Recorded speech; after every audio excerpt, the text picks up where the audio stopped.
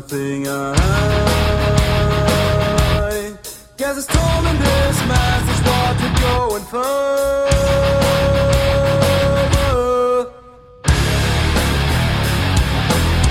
The 2-minute drill.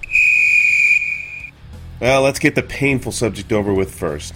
After teasing fans with very close losses to Vandy and Mississippi State and a quality 11-point win over Arkansas at home, the Tiger men were scorched by a hot shooting but not otherwise very good Auburn team 74-59 on Saturday, February 27th. Two more games remain, Ole Miss and Georgia, before the SEC tournament starts, and LSU is currently 1-13 in conference play. To get to the NCAA tournament, LSU would have to win the SEC tournament, and that ain't happening. Not with this team, and certainly not with Kentucky, Tennessee, and Vandy having great seasons. I'll take a more detailed look at the LSU men's basketball program in a longer Soapbox podcast very soon. On the women's court, things look brighter. The Lady Tigers ended the regular season play 20-8 with a 9-7 SEC record and ranked 21st in the nation. Not as good as previous seasons, but certainly respectable. The ladies' SEC tournament play begins 5:30 p.m. Friday, March 5th, as the Tigers take on either Vandy or Arkansas in Duluth, Georgia. The game will be televised on FSN. Ladies' NCAA tournament play begins Saturday, March 20th. Softball continues to roll, with the 16th-ranked Tigers crushing Southeastern 11-0 in 5 innings on Wednesday, February 24th. Then, in the 5-game sweep of the Tiger Invitational this past weekend, LSU outscored their opponents a total of 22-6. They beat Southern once and Houston and Jacksonville State twice each.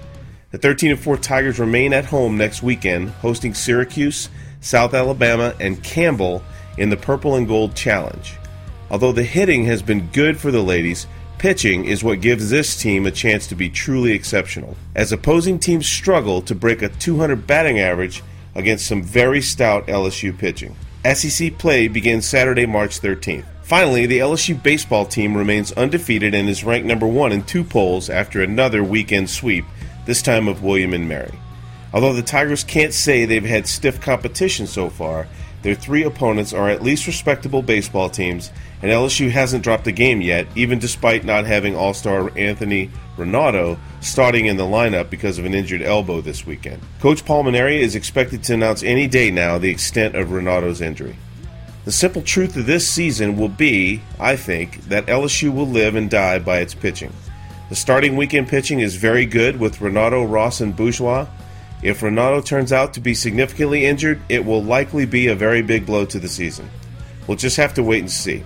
Matty Ott and freshman Jordan Rittner appear to be outstanding in relief and closing roles, but right now it's uncertain just how far the drop-off in pitching goes after that lineup is exhausted. So far, LSU has given up a lot of runs, with very few errors, to non-conference, unranked teams. To make matters even more interesting, LSU embarks this Thursday on an 11-day, 9-game run, with only 2 days off and 1 of the 9 games played in Shreveport. So the LSU pitching staff is about to get a thorough workout. That run starts with a Pepperdine-Brown alternation this Thursday through Sunday, followed by UL Monroe and Baton Rouge next Tuesday, Northwestern State and Shreveport next Wednesday, then a 3-game series against Kansas, back in the box next weekend. A lot of baseball in store for Tiger fans. It will be very interesting to see how the pitching rotation survives. LSU spring football practice is also underway, and we'll have more on that in the next 2-minute drill. This has been a 2-minute drill from Bandit's LSU Sports Blog. If you enjoy listening to the podcast, please leave a comment in iTunes. We'd love to hear what you have to say. In addition to iTunes, the podcast can be accessed at www.lsutigerbait.blogspot.com. Thanks for listening, and